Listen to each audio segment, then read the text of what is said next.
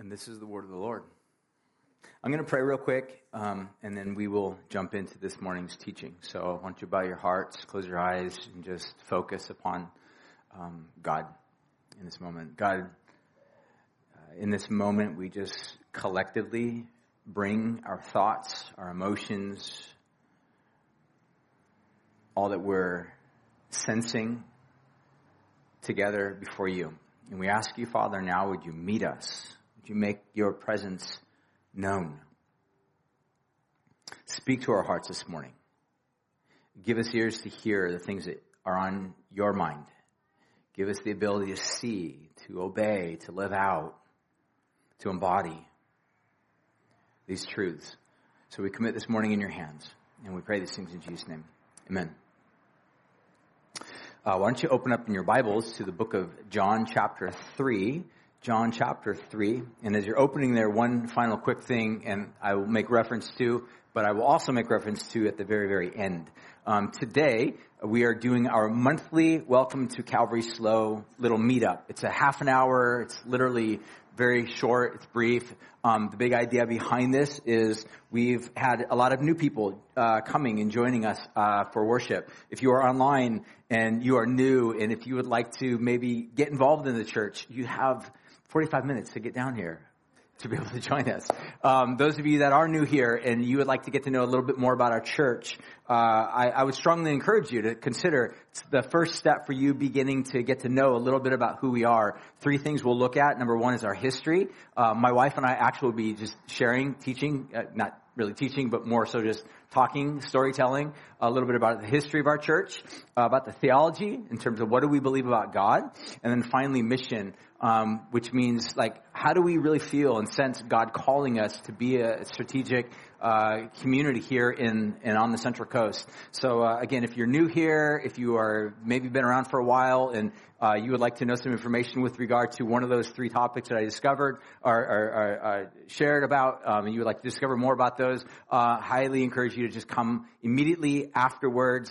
We'll be actually indoors, so make sure you wear your mask. Again, it's part of our church gathering. The number should be pretty low, under 10 at least. But make sure that you just join us immediately afterwards, and we'll be able to get you guys information in and out if you have any questions. So John chapter 3, verse 16. I want to read the passage here and just listen to it again if you are familiar with it or maybe even overly familiar with it. This is an invitation for you to maybe look at this with fresh eyes. John 3:16 says this: "For God so loved the world that he gave his only Son, that whoever believes in him should not perish, but have everlasting life." Each week we've been looking at, in this season of Advent, a certain segment of this passage. First week we looked at the little phrase, "for God." We tried to explore kind of the meaning and the significance and the definition biblically of who God is and what God stands for. Last week we looked at the little phrase, "so loved that he gave," and we noticed that really at the very center of love is an act. In other words, you can claim to have love, and yet if there's no act that follows up with that love, it's just empty, resounding, noise. But God is not empty, resounding noise. God is a symphony in his beauty. And so everything that God does and everything that God describes about himself with regard to being a loving agent or being is always followed up by activity or action. And in this particular context, we see God so loved that he gave. Today, I want to look at really just focus on the subject of Son, that we see the quality of the gift that God gives. God gives himself. It says that he gave his Son. And what I want to look at here are just a couple things. We'll wrap this up in terms of our meditation upon this passage. First of all, really just want to explore the question of what is sonship. I think it'd be helpful for us to understand this. Like, what is sonship? I mean, we can talk about what a son is. We can say a son is biologically, the offspring of a male and a female, right? But in the Bible, is that all that it means? And again, because we're Christians, because we're followers of Jesus, and if you're not, my hope would be at least that you would follow along on the journey in terms of just understanding how we try to understand these things, that the idea of sonship takes a really significant role. In fact, I would even say that this concept of sonship plays a very significant theme throughout the entire Bible. And what I want to do is I want to just look at the idea of sonship under three specific concepts or ideas. The important thing to understand with regard to this particular word, you will not find a particular chapter or verse on this particular word. You'll have aspects in the New Testament describe, here's what the benefits of being a son are. But in terms of the Bible definition, what you have is more of a theme. And the three headings that I want to kind of create for you to just consider this and think about this, you can write these down if you'd like. Number one, it involves inheritance. 2, responsibility. 3, longevity. And what I mean by that, number one is inheritance. Think in terms of legacy. Think in terms of a patriarchal society. Again, we are a very PC community and culture, and we love to overthrow the patriarchy. But again, we're talking about the Bible. How does the Bible think? In what frame of reference? This is one of the elements that, as a follower of Jesus, that may be hard for us in some ways as followers of Jesus, because we're reading the Bible in a modern context that has taught us to at least be suspicious of anything patriarchal, or at best, overthrow the patriarchy. Yet the Bible speaks about patriarchy. And that just simply means that it has a strong male, has the headship over a family. And that male headship creates kind of the context, the covering, if you would. And in that ancient civilization, the male worked in conjunction, relationship with his wife. If he was a good husband, he treated her with kindness and treated the children with respect and dignity and value and loved them. If he was a bad husband, which oftentimes is the case in the Bible, you see all sorts of bad or poor examples of men not doing their particular role or doing it in an abusive fashion. But again, just envision with me a good male, a good patriarch, one that cares for his legacy and his offspring. In that particular context, we see a father taking all that he has, all that he's worked for, all that he's built, all that he's gathered, all that he's accumulated over a lifetime, whether it be in terms of possessions or land or whatever the case may be. And then what he does is he passes that inheritance that he has developed, that he's accumulated onto his child, his firstborn son, in this particular context. So again, we're talking first of all about inheritance. Now, the whole point of this was not so that it would be spent or utilized in a selfish manner, but the child, if it was a good firstborn, again, you gotta, in some ways, think about this creatively, because not always was the firstborn son a good firstborn son. It was occasionally the case where the firstborn son, took advantage of others and was not a good firstborn son. But again, in the image here, think about one that's doing a good job in terms of stewarding the goods that he's been given. So number one, inheritance. Number two, responsibility. This leads into that. So what he's been given is not to be spent on himself for himself. In other words, it's to live out the father's intentions or wishes, to be a good steward of everything that he has, his inheritance. This involves the idea of responsibility, which then leads into the third one, which I'll just simply describe as longevity, meaning a life long that gets handed down to another generation, that gets handed down to another generation, that gets handed down to another generation. What we're talking about here is blessing upon blessing upon blessing, from generation to generation to generation. This, I think, encapsulates kind of the biblical concept of what sonship is intended by God to involve. Again, like I said, you're not going to find a chapter or verse on this. This more or less is a theme that just kind of gets circulated throughout the entirety of the Bible. Again, I think if you were to apply this very same ideas that I just described here to Jesus, I think it fits well as well. Jesus received the inheritance from the Father. Jesus then responsibly carries forth that inheritance to bring forth blessing to others forever and ever and ever and ever. Amen. World without end. You get the idea here. So with that being said, what I want to talk a little bit about in terms of how sonship actually plays out in the Bible. Because what you know from the very beginning, in fact, specifically Genesis chapter 1, page 1 of the Bible, you see in Genesis 1, it says that God created the heavens and the earth. And later on down about verse 26, 27, we see that God created human beings in his likeness, in his image, right? So if you think of it this way, God had offspring. physical, tangible offspring on planet Earth. Again, that this was something that God created. They were the sons and daughters of God. Their job, in a sense, was to obey God, to love God, to respond to God rightly. And yet what ultimately ends up happening is we see Adam and Eve turn away from God. Rather than bringing forth life, they bring forth death. Rather than bringing forth protection and care for one another, they bring forth a sense of suspicion and destruction within the human race. Then we get this very beginning of the Bible itself, Genesis chapter 3, this promise from God. It's what's called the proto-evangelion. This is idea of the gospel before the gospel, in other words. This big concept that God says, look, you guys blew it, and by way of blowing it, I'm already going to make provision for your failure. So listen to how John chapter 3, verse 13 says this. Then the Lord God said to the woman, what is this that you have done? This is immediately following Adam and Eve's sin and turning away from God. God immediately goes out after them. Then it says, the woman said, the serpent deceived me, and I ate of the food or the fruit of the tree. Verse 14, then the Lord God said to the serpent, I will put enmity between you and the woman, and between your offspring and her offspring. He shall bruise your head, and you shall crush his heel. The image here is, again, speaking about sonship.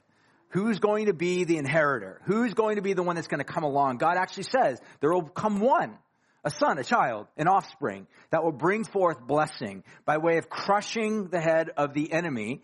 But through this offspring will come life. In other words, he will be a life bearer, a life bringer.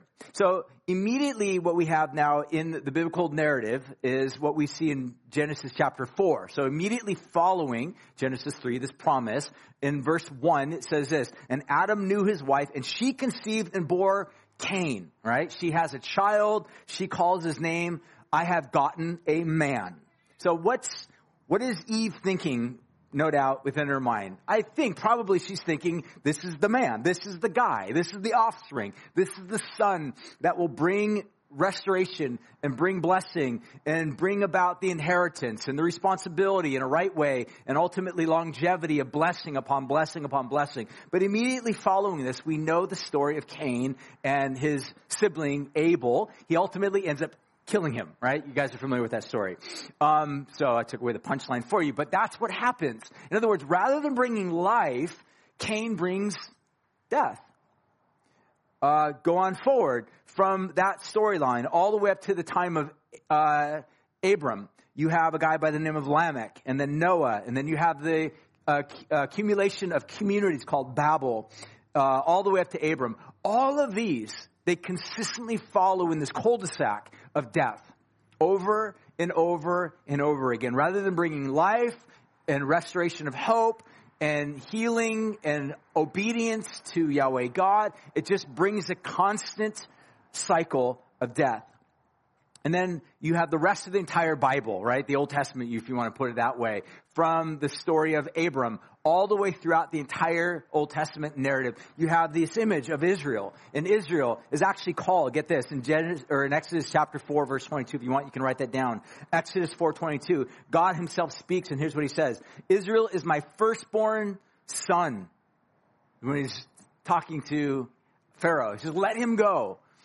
In other words, if Pharaoh has any question, why should I let Israel go from out of my hands of bondage and slavery? God says, because it's my son. And what's the son supposed to do?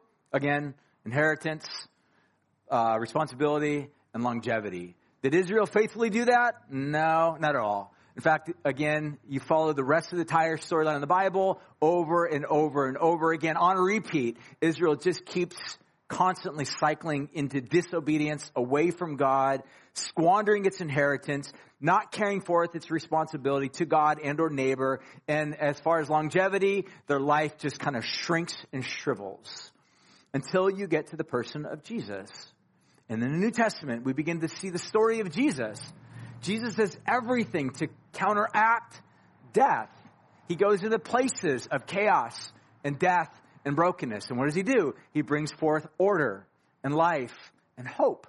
This is what Jesus does repeatedly over and over and over again. And this is what brings us to this whole reason why we're looking at this little passage here in John chapter 3, verse 16. We see that God actually gives himself. Now again, we started with this concept that God gives. How much does God love? What type of quality does God demonstrate his love?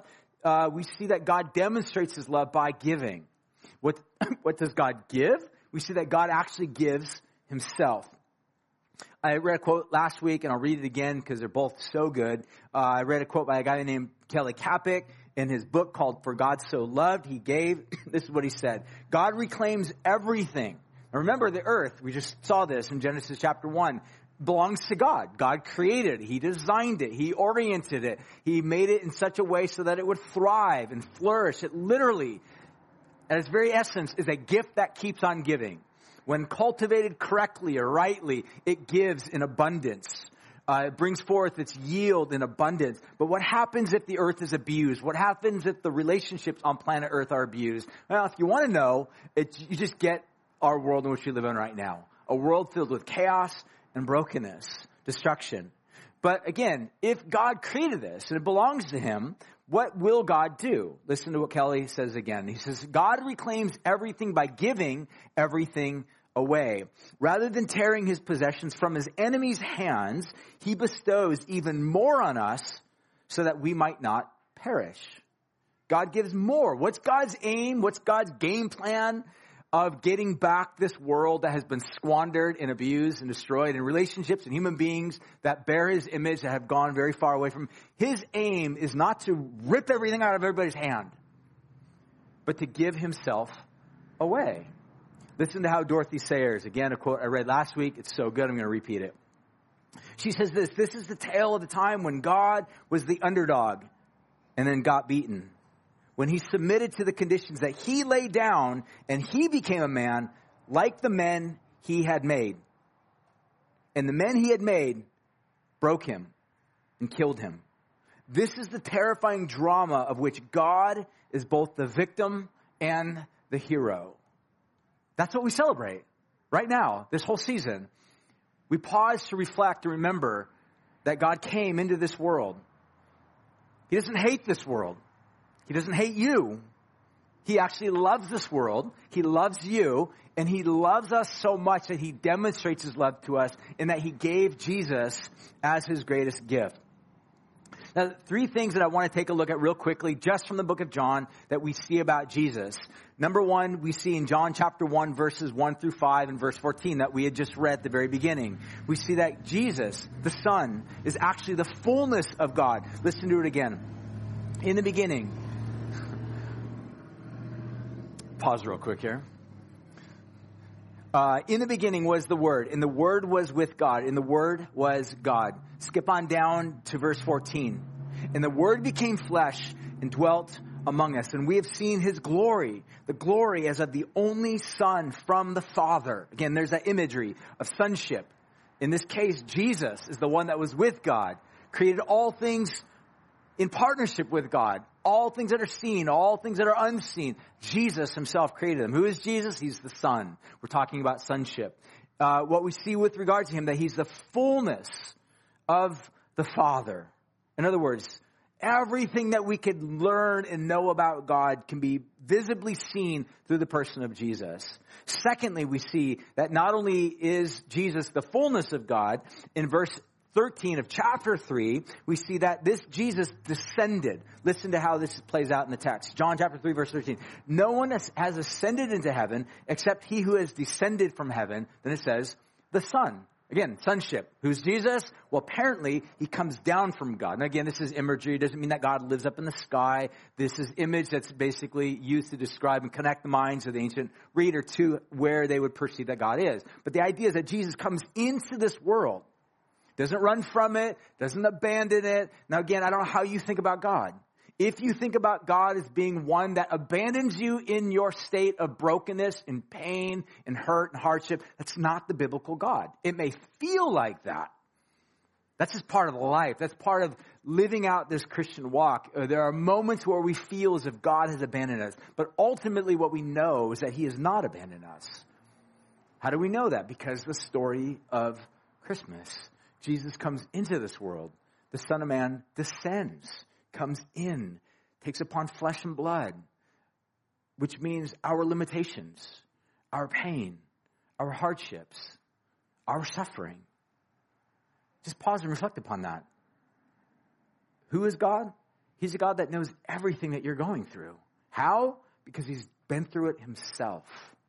And then lastly, we see is that this Jesus was also lifted up. Take a look at verse 14 of chapter 3, John. As Moses lifted up the serpent in the wilderness, so must the Son of Man, or another way of saying the Son of God, the Son of Man, be lifted up. What's this a reference to? Well, again, follow the life of Jesus. This is no doubt a reference to his crucifixion.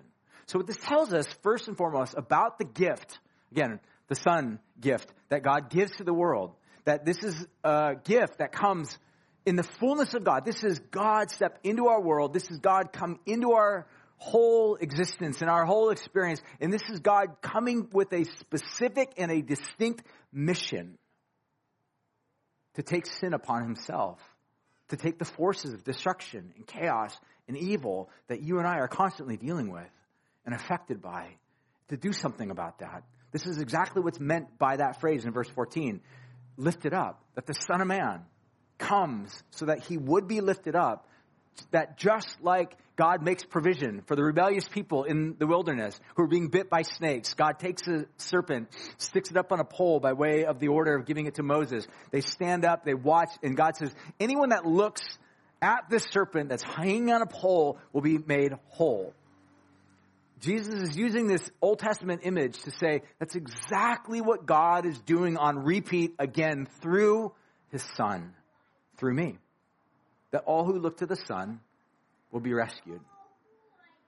So, lastly, what I want to just close on is, what does all this practically mean for you and I? Why is this important, in other words? Again, if you just pause, I think if you just stop here right now, you can walk away and have some degree of a theological understanding and reshaping of your mind about who Jesus is. However, what I want for us to do is I want to walk away at least with something that would show us why this is so significant.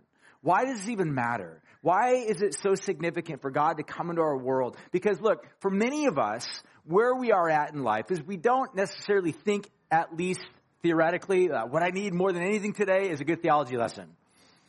Though I would argue, really, that's exactly what we need. We need a good theology lesson. But again, theology is always practical, meaning how we think about God. Again, some people would be like, well, I don't have a theology. You have a theology. Trust me, every human being has a theology. You think something about God. If I were to ask you, God is, fill in the blank, whatever answer you give, that's your theology. We all have a theology. Some would have a theology that aligns with the scripture and the heart of God. Others have a theology that just simply would not align with God. And what you think about God matters because it will impact how you live and the types of responses you have in this life. So with that, I want to just finish with why this matters and look at 4 things and I'll be done. Number 1, Romans chapter 8, verse 15. You can write these down because I think these are crucial, because what this tells us, why this idea of sonship even matters to you and I on a practical level. So listen to what Romans chapter 8, verse 15 says is, you have not received a spirit of slavery leading to fear again, but you have received the spirit of adoption as sons, by which we cry out, Abba, Father. So again, sonship. What the story of the Bible actually tells us is that God actually bestows, and this also involves you women as well, but it's totally cool if you want to describe it as daughtership, but the idea is sonship. God bestows upon people that were not once his people this, what he describes as a spirit of adoption. That you become grafted in, to use another metaphor in terms of agriculture, but you are brought into the family. God calls you his own. You are a son. You are a daughter. What does that mean? Again, it means we become inheritors of all that God has. It involves inheritance. It involves responsibility to that inheritance, to live out rightly. It involves blessing after blessing after blessing after blessing, what we call longevity. All of this matters. So number 1 is we see that Jesus brings us into acceptance. You and I are accepted in God. Again, if I can just pass one thing on to you to walk away with, is that if you can even grasp this and let this begin to shape you, will change the way that you are. I would suggest that what we live in today, more than ever, is a culture and a society that eagerly, longingly, desperately wants to be accepted. I would even argue that's exactly what social media seems to promise. Acceptance. You post selfies of yourself in whatever type of circumstances you find yourself. I was thinking about this the other day. People that I've watched on social media that seem to be there as a means of putting their best foot ahead so that others would acknowledge and recognize. And again, if you look at this, maybe let's say you're someone on social media, you've only got 500 people that are there. You're putting everything that you are out in front of 500 people, hoping, wishing, longing that somebody of that 500 group will accept you and recognize you and acknowledge you. And if it doesn't happen with the amount of likes that you're looking for in that immediate bandwidth of time, you do something even more crazy, more ridiculous. You put out more skin. You be more silly, more crazy, more ridiculous, all with the aim of just being accepted. But I would suggest to you, this is the very thing that the gospel offers, is acceptance. It's acceptance in the very heart of things, not just a flash in the pan moment that's here today and gone in an instant, but something for eternity. Acceptance.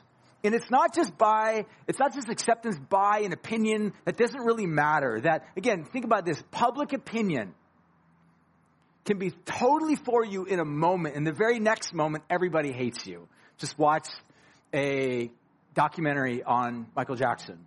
And that is exactly the situation with Michael Jackson. He was once the king of pop. Now, so many people hate him. He's gone, obviously. But the point of the matter is, his public opinion is so shifty. But the one opinion that really matters, that carries the greatest amount of weight, is God's. And what we're told, according to this passage here, that you have been given acceptance by God himself. You've been given sonship, daughtership. Secondly, we see assurance. Romans chapter 8, verse 16 says this: the Spirit himself testifies with your spirit that we are children of God. John chapter 8, verse 35 says this: a slave does not remain in the house forever, but the son remains forever. Assurance. Again, I would even argue this is something that our culture will not ever be able to provide. Why? Because we're human beings. And if at best, if what you're trying to discover or claim for yourself is someone else's assurance that they love you, that they're for you, that they're with you, do you realize at some point you will constantly exert so much energy just to get that, and at some point it will just go away? I mean, think about the friendships that you've had over the course of your life. Boyfriends, girlfriends, marriages. Friends that have been there, that seemed so solid, so concrete, and then just a few months later, they're gone. But what Scripture tells us is that when God bestows sonship upon us, he tells us that it will remain forever. Do you realize the amount of assurance that actually gives you? And when we have assurance, you know what that creates for us? A sense of contentment. We're not having to somehow get God's attention, to do little jigs and little dances and little whatever it is that we try to do, merit-based elements to somehow get God to notice us. That God notices us just because he loves us. And then thirdly, we see love. We are given love. 1 John chapter 3, verse 1 says this: see how great a love the Father has bestowed upon us that we should be called children of God, such as we are. The whole point that John is describing here is that God has brought us into love, the very tangible thing that we long for because of sonship. And then lastly, and I'm done, is joy. And this third week in Advent is really actually all about thinking about what joy is all about. Joy, and then ultimately what comes from that is peace. Listen how John describes this in 1 John chapter 1, verses 1 through 4. I'm actually going to read this out of the book, out of the translation, The Message, just because I think the way he captured it is so good. Listen to it. He says this: from the very first day that we were there, taking it all in, this is John describing, he's kind of recounting his life. He was a eyewitness to Jesus, and here he's writing to a bunch of people that weren't eyewitnesses to Jesus. They didn't see him. They just heard stories. They were living somewhere far away from Israel, somewhere far away geographically, away from where Jesus actually came. And John's recounting his experience. an encounter with Jesus is from the very first day that we were there, taking it all in. We heard it with our own ears. We saw it with our own eyes. We verified it with our own hands. The word of life appeared right before our eyes. We saw it happen. And now we're telling you in the most sober prose that what we witnessed was incredibly this. Listen, the infinite life of God himself took shape before us. John goes on to say, we saw it, we heard it, and now we're telling you that you can experience it along with us. This experience of communion with the Father and his Son, Jesus Christ. And he tells us, our motive in writing this to you is simply this. We want you to enjoy this, that your joy will be double your joy. The point that he's making is that to the degree that you see that Jesus has come into this world for a distinct purpose, to descend, to bear testimony to the greatness of God, and ultimately to be lifted up, to bear your sin, your brokenness, your chaos, in order to bring us and to bestow upon us sonship, then what that does, it brings us into not only his inheritance, but the responsibility that inheritance brings. And by the way, the Holy Spirit, God gives us as a means of obeying the responsibility that we've been given, but then ultimately eternal life that goes on and on and on, blessing upon blessing. This is what it means of Jesus comes into this world as a son, God's greatest gift. So as we close, we're going to invite you in a moment of taking the communion. I'll have Mike come on up and he'll lead us in a closing song. If you're at home joining with us, feel free to now go ahead and grab some bread and some juice, and we are going to respond. How about we all stand? I'm going to pray, and we can close our eyes if you'd like. We will have some ushers hand out our little communion cups. Feel free to just hold on to that for just a moment. We'll sing, and then as soon as we're done with that, we'll partake together. If you feel uncomfortable taking the communion, don't feel any obligation whatsoever to have to take it. But if you are a follower of Jesus and you find your heart turning to God, and you find yourself kind of in this place of a vow renewal, I like to think that that's what communion is. It's a vow renewal. It's a way of renewing your commitment to Jesus, reawakening your sense of identity in terms of who you are in God, which opens up for us this responsibility that we've been given by Jesus. It's not a heavy responsibility, not one of those responsibilities that you have at work where it's like, I got to show up at time, I got to do this, I have to live this. It's about, I get to enter into this partnership with God, to love him and to love others, to bring forth justice and kindness and gentleness and goodness to all around me. So it's a way for us just to confess our sin before God. So let me pray and let's respond. Let's sing and we'll partake together. Jesus, we come to you now with hearts that just want to be humble, that want to confess to you, God, our failures, our sin, our brokenness, our rebellion, our disbelief. God, the things that we know that we should have done, but we didn't do, those things that we know we shouldn't have done, but we did do. And we thank you, Father, right now, that as we confess these things to you, your word tells us that you are faithful and just to wash us and to cleanse us from all of our unrighteousness. If you're here this morning, maybe you're not a Christian. You've never entrusted your life to Jesus, or maybe you're watching online and you've never done that before. My invitation to you even right now is in whatever words that you have to just say before God, God, I'm sorry. Would you receive me? Would you show mercy to me? Would you transform me? So let's respond by way of song, and then we'll respond by way of partaking of the communion together.